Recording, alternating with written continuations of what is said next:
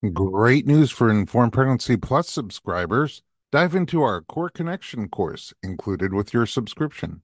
Hosted by Natalie Headings, a pre and postnatal exercise specialist and ACSM certified personal trainer, she's an incredible teacher. This 5 video series equips you with essential insights to understand what your pelvic floor and core are, how they work, and how to enhance pelvic floor and core strength and proper function during and after your pregnancy and birth. Learn about pelvic floor basics, key postural adjustments, effective muscle releases, and breathing techniques for a healthier core and floor. Don't wait. Visit informedpregnancy.tv and get started with the invaluable Core Connection today.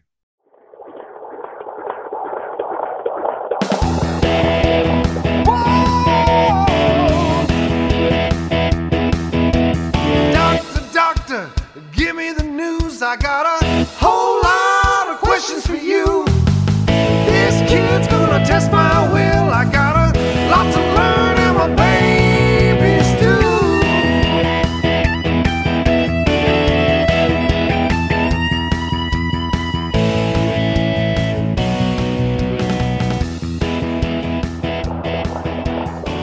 Welcome to the Informed Pregnancy and Parenting Podcast. I'm your host, Dr. Elliot Berlin. Today, I'm joined by a former Canadian turned Angelino. She's a fashion lover and owner of Entre New, an online vintage consignment shop. She's a brand new mom to baby boy Hudson, and she's here to share her experiences in pregnancy and her unique birth story. Randy Wood, welcome to the podcast. Thank you so much for having me. I'm happy to be here. Yeah. First of all, your billboard for your fashion is you.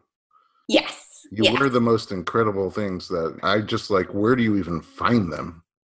Oh, well, thank you. It's I just always really loved fashion and really been drawn to items and, you know, the art of fashion that's unique and one of a kind. So I've always been like that, and even when it comes to furniture or art, I think that's the fun of it.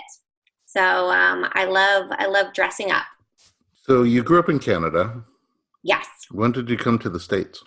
About 12 years ago. I can't believe it's been that long, but I've actually lived in the United States now in California longer than I've lived in Canada as an adult. Hey. I feel like I'm a true Angelino.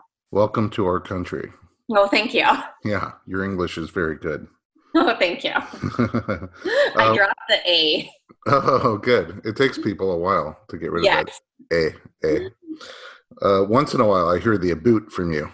Yes, it's usually when I've been speaking to my parents on the phone, and then it will lash out, and everyone is like, "Are you Canadian?" Yeah, you can't hide it forever. Mm-hmm. What brought you to the United States?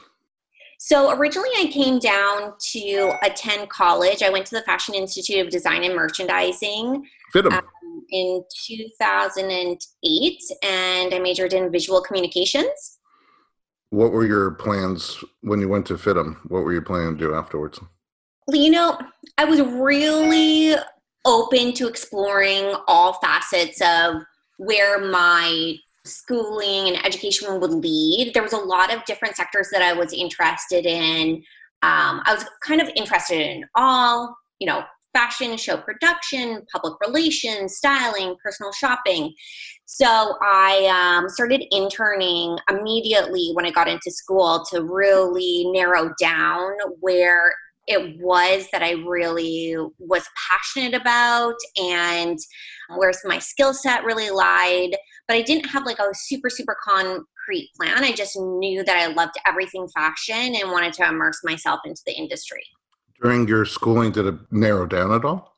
Yeah, definitely it did. Like I said, I interned in a lot of different sectors of the industry and pretty quickly learned that personal shopping and styling was really where I was the most passionate, and really tried to zone in on that and for my graduation and really pursue that. It seems like Los Angeles would be a good place to do that. Absolutely. I mean, with the entertainment industry, I mean, to be super precise, styling here in Los Angeles is mostly about red carpet and celebrity, whereas if you were to do styling in New York, it'd be more editorial. But any part of it, I was more than enthusiastic to be a part of. And you had a store, like a brick and mortar store. Yes. But you decided to go online at some point. Yes. So when I opened the store, it wasn't that long ago. I really wanted to create an experience for people to come into.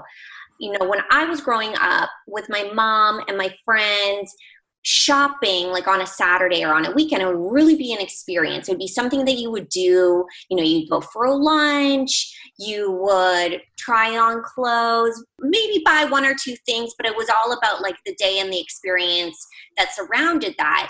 And for the last decade, we've been so focused on online shopping and e-commerce, which I think is so wonderful in so many ways, but we've lost that experience of like what shopping was and the connection with friends to go out and do that. And it's one of my favorite things to do. So I really wanted to create a space where you came in and it was a beautiful store. You felt very comfortable. You felt like you were getting one-on-one attention, and it really just felt special. So I think I was on to a right idea, but I don't think people were quite ready for that. I think the experience is coming back where all these now big time brands are having these experiential stores.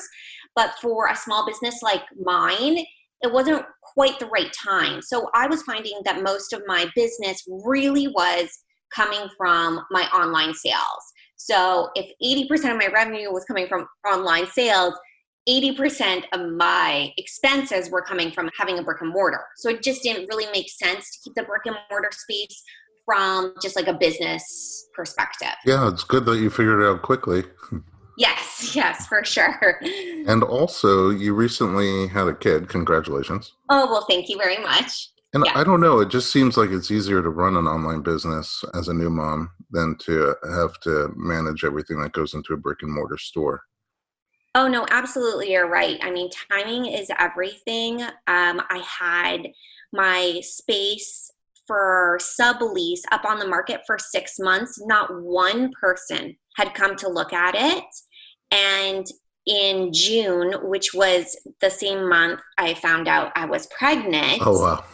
2 people came to look at it and made 2 offers to sublease it. So it was really just impeccable timing. And now looking back, I'm like, oh my gosh, I'm so grateful that that happened, because as rewarding and fulfilling as motherhood is, it would have been so stressful to know that I have like a brick and mortar that also carries so much responsibility, and I would have been having to like juggle those. And I just think it would have maybe taken away from my experience of trying to be so present with being a first-time mom. So it really was just really great timing for everything to happen. It all worked out. Or I should say it all worked out. I heard you say out one time. All right. I would love to learn more about your pregnancy and your birth experience. We're going to take a little break and we'll be right back with Randy Wood.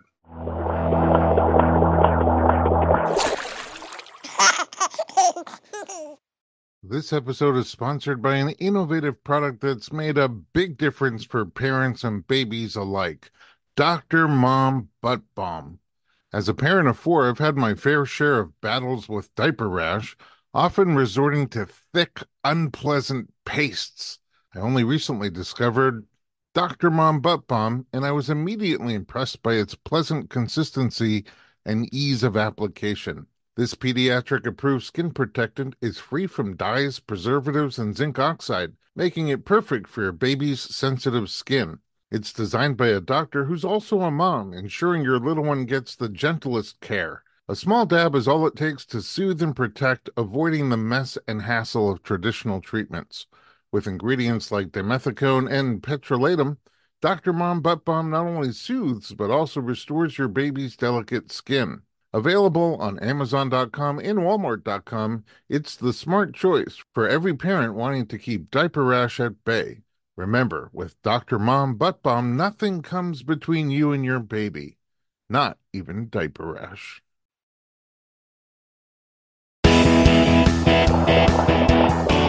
Welcome back to the Informed Pregnancy Podcast. We're talking to Randy Wood. So you said you found out you were pregnant in June. Had you been trying?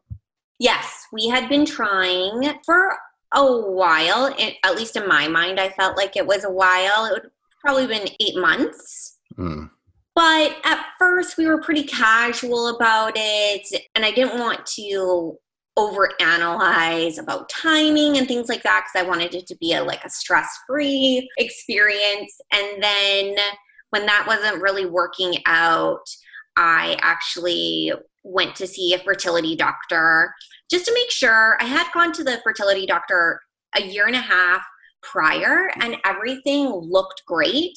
But why did you go to a fertility doctor before you were trying? Oh, no, this was while I was trying. So 6 months in, I went to the fertility doctor around when I was 34. And I just wanted to make sure, I'm all about being proactive. So I just wanted to make sure that everything looked great. So then when we did start to try, that there would be no setbacks. Because I knew we weren't planning on trying for another year, year and a half. And me coming into that 35 to 40 age window. Geriatric pregnancy. Yeah, exactly. Exactly. So I was just trying to have all my ducks in a row, have all our ducks in a row, and make sure that once we started trying, there would be no obstacles. The last thing I wanted to do was wait a year and a half, start trying for a year, get nowhere, then go to the fertility doctor and then be like, oh, well, this is the reason. And I could have cut all that time out. So I was just trying to be really proactive about it. So you both did testing? My husband actually didn't at the time, only because no reason other than the fertility doctor was like, everything looks great. And that's the easiest test to do. I know. Really. We were almost getting to that point after we've been trying for 6 months and I went back to the fertility doctor and she was kind of monitoring my every move. According to every move of my cycle, we were getting to that point and we were just getting down to the last couple tests and my husband was going to go in and get his fertility, tested. And then I got pregnant. Oh, how did you find out? So what actually ended up happening, and I think maybe it's important to share this, is that a couple years prior to starting to try, I had been diagnosed with slight hypothyroidism. Okay. And I had been on a prescription. And I actually had been on and off. It was Synthroid for 7 years. And I know my body pretty well. So if there was a time that I would go off it and I would start to feel very sluggish, lots of symptoms for you're cold, your digestion's not that great, I'd be like, maybe I should go into the doctor and get my blood taken. Perhaps I need to go back on my thyroid medication. This had happened twice in the 6 months that I was trying. I wasn't on Synthroid and I went to just my regular doctor and said, I'm not feeling right. I'm really low energy, etc. I'd like to get my blood taken and my thyroid tested. So we did that twice over a 6 months period. And they were like, you're fine. It's fine. Don't need to go back on your prescription. So then I went to the fertility doctor and she did all my very typical fertility tests, looked at my ovaries, my fallopian tubes, made sure my eggs were dropping, all of that. And then my fourth appointment, she took my blood test and she said to me, oh, your thyroid levels are not good. Are you on something for this? Oh, that's interesting. Said, no, I'm not. But I have brought this up to my regular doctor and she's like, no. You need to get on something. Your levels are really low. This might be okay for a regular person, but these levels are not okay to get pregnant. So she's like, I'm going to renew your prescription for Synthroid. And I was really annoyed and upset from my regular doctor. So, but I was like, thank goodness, I went to the fertility doctor. She put me on a prescription and then she said, okay, so next time you ovulate, or next time, sorry, the first day of your period, I want you to come in and we're going to actually put you on, I forget what the drug is called, but it's actually, Clomid? Yes, Clomid, yes. And I said, okay. And so I started taking the Synthroid and I was on it for 10 days and I got pregnant. Oh, wow. So it was so clearly that it was affecting my progesterone. Wow. And that was, my progesterone was really, really low. And so hence when I found out and took a pregnancy test, I almost didn't believe it because I really believed that my progesterone was too low to be pregnant, and or I felt like I couldn't get excited because if your progesterone is very, very low, there is a high likelihood that you won't carry your baby, past the first trimester. So we found out I was 3-4 days late.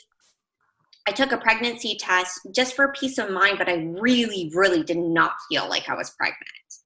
And then it said pregnant, and I was actually, my husband and I were out for dinner, and I happened to have a pregnancy test in my purse. I know this sounds really weird, but I'll just take it. And then I'm washing my hands in the restaurant, and I'm looking, and I go back to the table, and I say to my husband, I'm like, you're never going to what just happened? And he was like, what?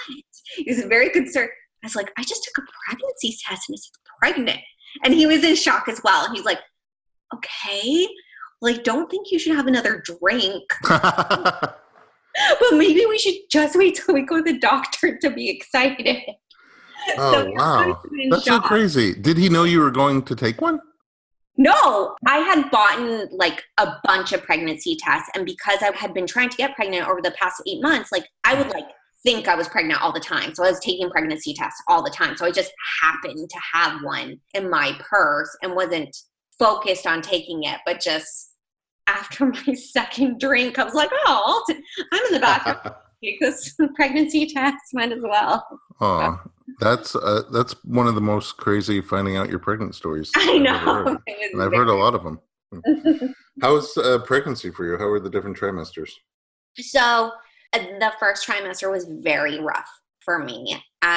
One thing I was really not prepared for, and my husband and I have gone to your wife on numerous occasions, and, we talked to her a lot about this, but the first trimester, I feel like people don't talk about enough because I think people don't tell their friends and family they are pregnant until their second trimester.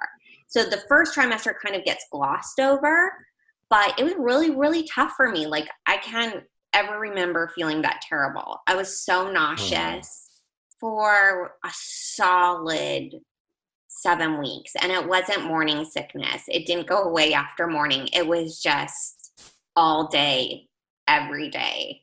Were you throwing up too? Not throwing up. I mean, thankfully, I think. Some people are like, no, throwing up, you feel better. I don't know. I just know I didn't throw up, but I just felt like I wanted to throw up all the time. Mm-hmm. Couldn't eat, had no appetite, was very tired. But like I was so nauseous, I didn't want to face the day. Like I just wish I could have slept for 7 weeks. But I was so nauseous I couldn't sleep. So it was pretty tough. Did anything give you relief? Not really. I tried everything. It was really just waiting it out. Did you try medications for it? No, I didn't. Basically, my doctor had said that I could go on medication only if I was throwing up. So I was just kind of stuck with my nausea. Wow. At least it went away after your first trimester. Yes, thankfully, because I hear that that's not the case with some people. So I'm very, very thankful that it just lasted the first trimester. How was 2 and 3? 2 was pretty good. Definitely, I felt like myself for most of 2. And then I think I started seeing a U around my 3rd trimester, and when I started to have some back issues and rib issues. Yeah. So overall, I would say like I didn't have, and I don't want to sound ungrateful or anything, but I didn't overly enjoy my pregnancy. I didn't have the best time. And that's just me being super, super honest. I think it's great to be honest, and it doesn't make you ungrateful at all that you were so uncomfortable. Yeah, and I think that's why a lot of people don't talk about, if they don't love their pregnancy, it makes you seem ungrateful. And it wasn't that I was ungrateful at all about actually being pregnant and getting pregnant naturally and all of these things, but I was very uncomfortable. To be frank, almost the whole time, or 75% of my pregnancy, I was very uncomfortable. So I was looking forward to actually having the baby. Aside from being uncomfortable, how were the body shape changes for you? I didn't really start showing until I would not say like 5 months. So I had a lot of mental preparation. I knew that I was going to change, obviously.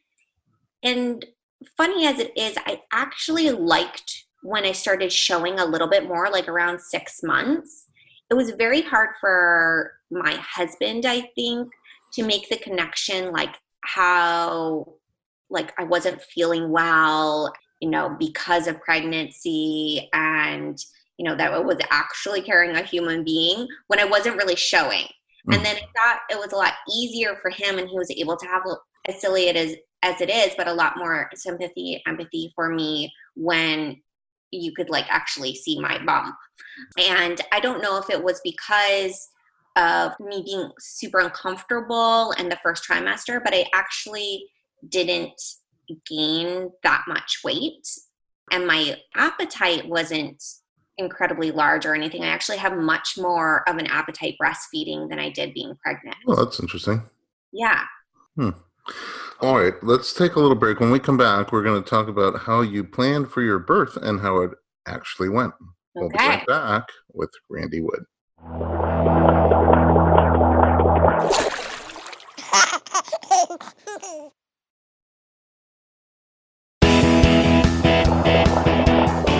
Welcome back to the Informed Pregnancy Podcast. We're talking to Randy Wood. When did you start thinking about how you want your birth to go?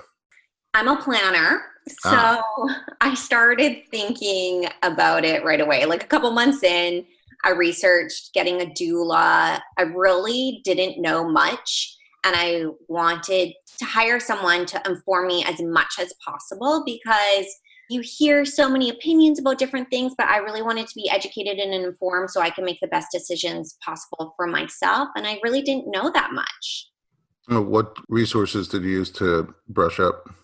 Well, I hired she's actually technically a labor coach and nurse, and she has different levels of packages that you can get with her. And basically we hired her, I think I was 3 months in, and we meet with her every 2 weeks and discuss a different topic, whether it would be how to prepare your relationship for after the baby, what the different kinds of medication are that you will be given as options in the hospital, different ways of delivery, different, the things that will happen during labor, the different stages. It was so much information. And like I said, we met with her every 2 weeks for, 2 hours up until I was 8 months. And then she has online courses as well. So I just felt like I learned everything that I could possibly learn, or be prepared. I was prepared as much as I possibly could be going in. So there are so many choices to make. Where did you settle on your birth intentions? So I was really flexible in the sense of having an intention, just like you said, but I wasn't attached to a certain outcome, because I have known people in the past, some of my friends have been very attached to like wanting their birth to go a certain way, and then having a lot of like emotional stress when it doesn't go that way. So I wanted to be open-minded and not put too much weight on it. My intention was to deliver vaginally and have a walking epidural. And that, It's an option that's not available in large parts of the country. So you wanted to have a hospital birth with an obstetrician yeah, vaginally, and you wanted some pain relief, but yes. the walking epidural option that's offered at one of the hospitals here, if it works well, gives you probably about 40 or 50% of the intensity off, but you can still walk around. And one of the greater benefits is you don't have to have a urinary catheter if you have to pee. You just get up and go to the bathroom. Exactly. So I thought it was kind of bridging the gap between the things that I've heard about, the cons that I've heard about having a totally natural birth or having an epidural where you don't feel anything in the middle. And yes, thankfully, the hospital that I was going to be delivering at offered the walking epidural. Okay, so that's a good point. Were you of the mindset to labor at home for a while, or to get to the hospital sooner than later? Yes, I wanted to labor at home as much as possible and then get to the hospital being 5 or 6 centimeters dilated. That was the intention. Although I didn't quite know what that would look like. Yeah, and then your labor coach was gonna come with you? Yes, she would meet us first at home, help us through some part of laboring at home, and then go with us to the hospital. Anybody else in the room with you that you were planning to have? Nope, just the 3 of us. So my husband and her. Yeah, and eventually, like the baby and the doctor and all the nurses, but Of course, yes. yeah, the 3 that you brought with you. Yeah. So how did it actually go down? Where were you in relation to your due date when things started happening?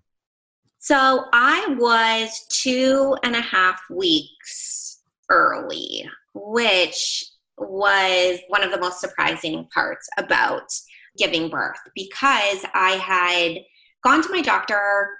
So at 35 weeks, I believe I went to him, 35.5 weeks, and he had checked my cervix and he had said, oh yeah, you're all closed up, you haven't dilated at all, you're a first-time mom, don't expect to give birth to this baby before your due date.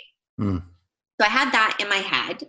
And then I also had in my head that, the percentage of first-time moms that go to their due date and beyond is very, very high. Mm-hmm. It's not super likely that, you are giving birth a couple of weeks early if you're a first-time mom. So having that kind of in the back of my head, I had also been telling people, like my labor nurse, I had also been explaining to her and the doctor if I was experiencing any like pre-labor symptoms. And I think everyone kind of brushed me off a little bit.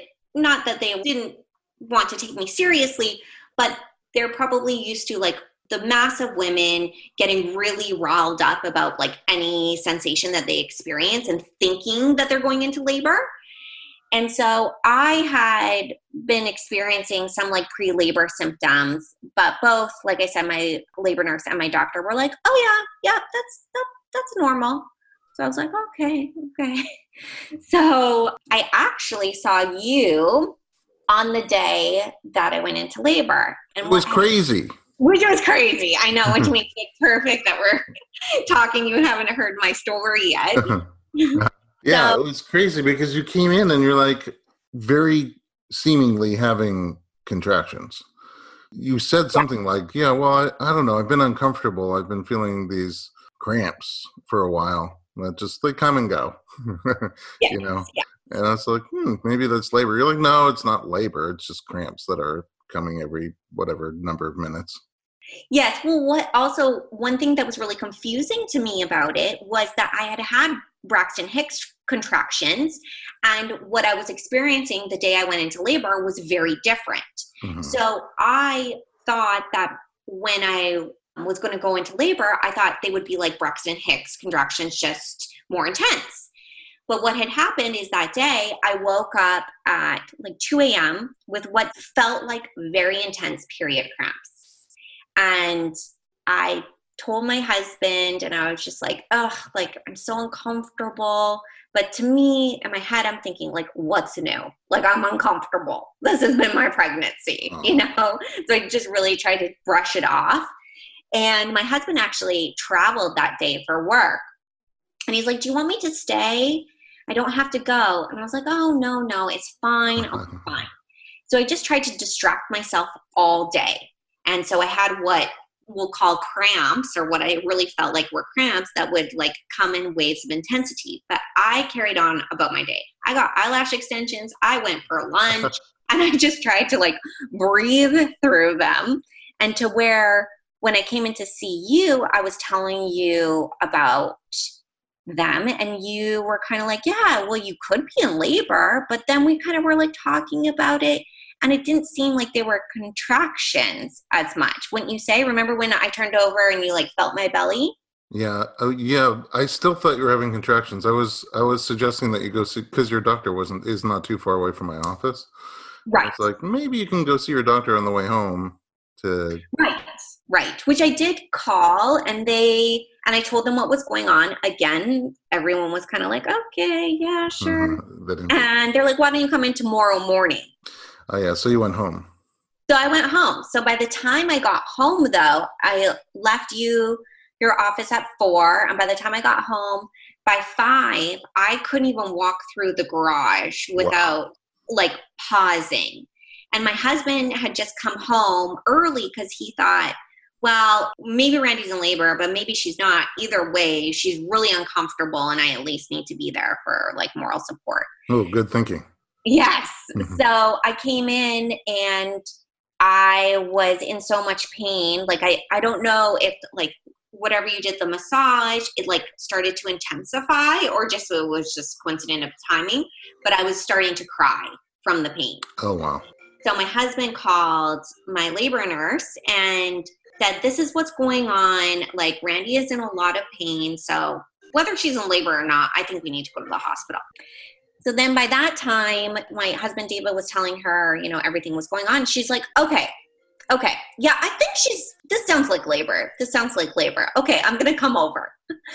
So that was 6:30 p.m. She came over and my contractions were getting intense. And I still was in like a little bit of denial that this was, again, labor. I couldn't believe it, because I was just so not mentally prepared for it to happen so quickly. Like, I had all these projects set aside for me, like to do while I was getting close to my due date. Like, I hadn't packed my hospital bag. My nursery was not done. And I was like, well, I'll just keep those to the side to distract myself while I'm waiting for this baby to come. So I was quite denial about it. Till then, about finally, like, I was in so much pain. By 7 o'clock, I just was crying almost inconsolably when I was having contractions. And then my husband was like, we need to go. We need to go to the hospital, because he said also to my labor nurse, Sarah, he said, Sarah, I know you don't know Randy like super well, but if she is crying this much, like, I think she's pretty far along. Like, she is in a lot of pain. I really feel like we need to go to the hospital. And Sarah said, I know she was trying to just postpone us a little bit and slow us down, because I think what she was thinking, like, God forbid we get to the hospital, I'm not that far along, I'll be really upset and discouraged. And so she's like, okay, well, you're going through a shift change right now. Like, let's wait 15 more minutes, until finally we're like we're going. We have to go. So we get to the hospital and check in. They take me to a triage room, put the fetal monitor on, check me. I am 6 centimeters dilated. Oh, wow. Yes. So, how often do you find that? I know. And right when we checked in, we asked if the anesthesiologist was close by, told them that I wanted an epidural. So they were like, okay, you know, again, they were thinking first-time mom, this is probably going to take a while. They're like, we'll check her, get her into the triage room. So then they got my actual labor room ready. And we're like, okay, like when we get to the labor room, like Randy like really wants to get an epidural. And I was in so much pain. Like, where were you feeling it? In my really just right below my stomach. So it was low belly. Yeah, below the belly, like really like felt like super, super intense menstrual cramps. It was never in my belly at all. Again, that's what was confusing. I think I expected something different. So finally get into the labor room after it took me like 20 minutes to walk down to the hallway because I was in so much pain. And then the nurse we had, who was lovely, but new. Oh, no. Yes, had no sense of urgency to her and had a really hard time drawing my blood and getting my IV in. So that was taking a very long time. And she was saying that they couldn't call the anesthesiologist until they sent my blood down to the lab, which my labor nurse was a little confused by because she used to work at the hospital and she'd never heard of that before. So it was just like we were waiting and waiting. I was just in so much pain, and my husband was actually getting like very distraught because, you know, we had requested the anesthesiologist and the epidural about an hour and a half earlier, and I was progressing, and it just seemed like there was just no urgency in the room. So finally, I shouldn't say finally, about like 40 minutes later, I just said, I'm like, I feel like I need to push. Whoa. Yes. And again, everyone was like all the nurses in the room were like, oh yeah, you feel pushy. Oh, okay. Yeah. They still weren't taking you seriously? They were not taking me seriously. Wow. Thank goodness for my labor nurse, my doula, Sarah. So she said, can someone just please check her? And so they check me, and I am 10 centimeters dilated. Oh, so you could start pushing. Yes. Were you excited at that point, or were you still frustrated not to have your epidural? I was really frustrated, and I was really so like distraught. It's kind of a blur to me. Like I could not open my eyes. I was in so much pain that I like a little bit blackout. The way I remember it the most is because Sarah and my husband David took so many pictures and videos.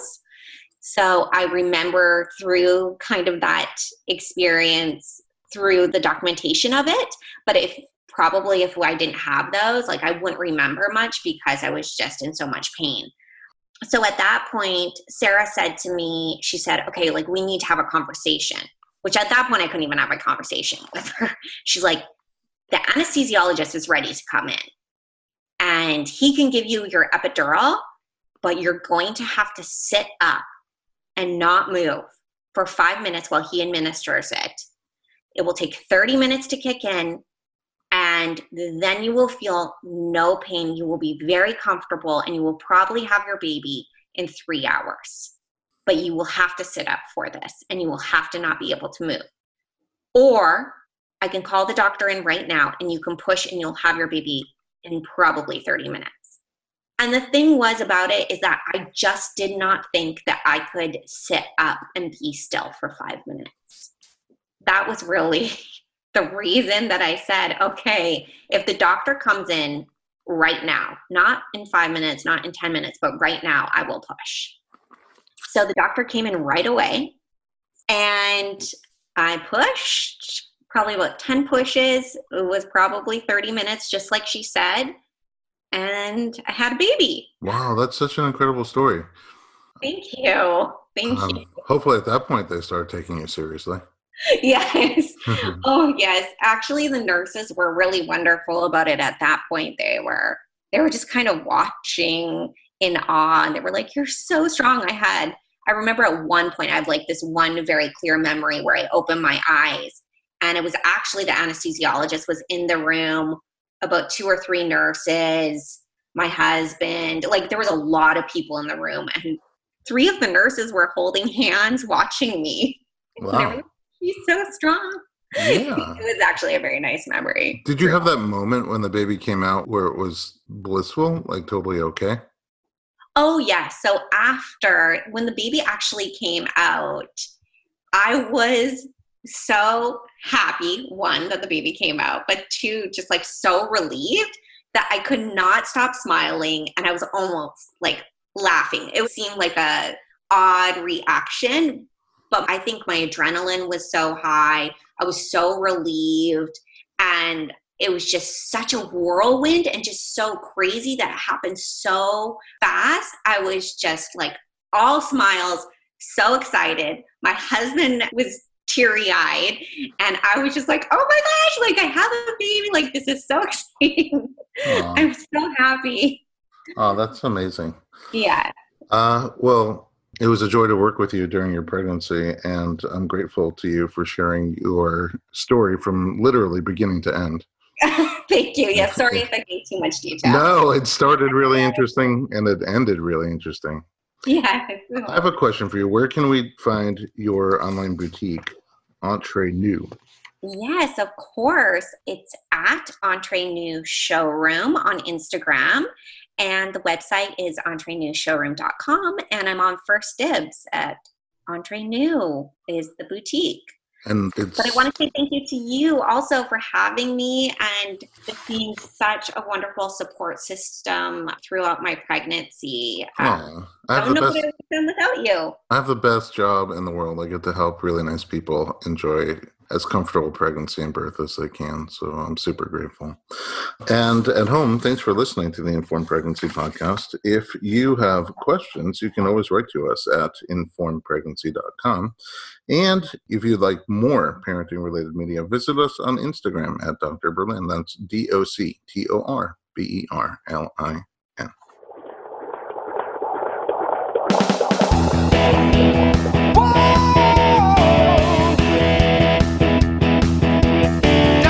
Doctor, give me the news. I got a whole lot of questions for you.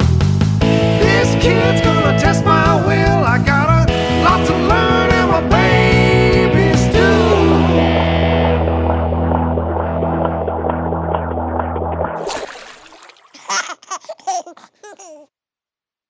This episode is sponsored by an innovative product that's made a big difference for parents and babies alike. Dr. Mom Butt Balm. As a parent of 4, I've had my fair share of battles with diaper rash, often resorting to thick, unpleasant pastes. I only recently discovered Dr. Mom Butt Balm, and I was immediately impressed by its pleasant consistency and ease of application. This pediatric-approved skin protectant is free from dyes, preservatives, and zinc oxide, making it perfect for your baby's sensitive skin. It's designed by a doctor who's also a mom, ensuring your little one gets the gentlest care. A small dab is all it takes to soothe and protect, avoiding the mess and hassle of traditional treatments. With ingredients like dimethicone and petrolatum, Dr. Mom Butt Balm not only soothes, but also restores your baby's delicate skin. Available on Amazon.com and Walmart.com, it's the smart choice for every parent wanting to keep diaper rash at bay. Remember, with Dr. Mom Butt Balm, nothing comes between you and your baby, not even diaper rash.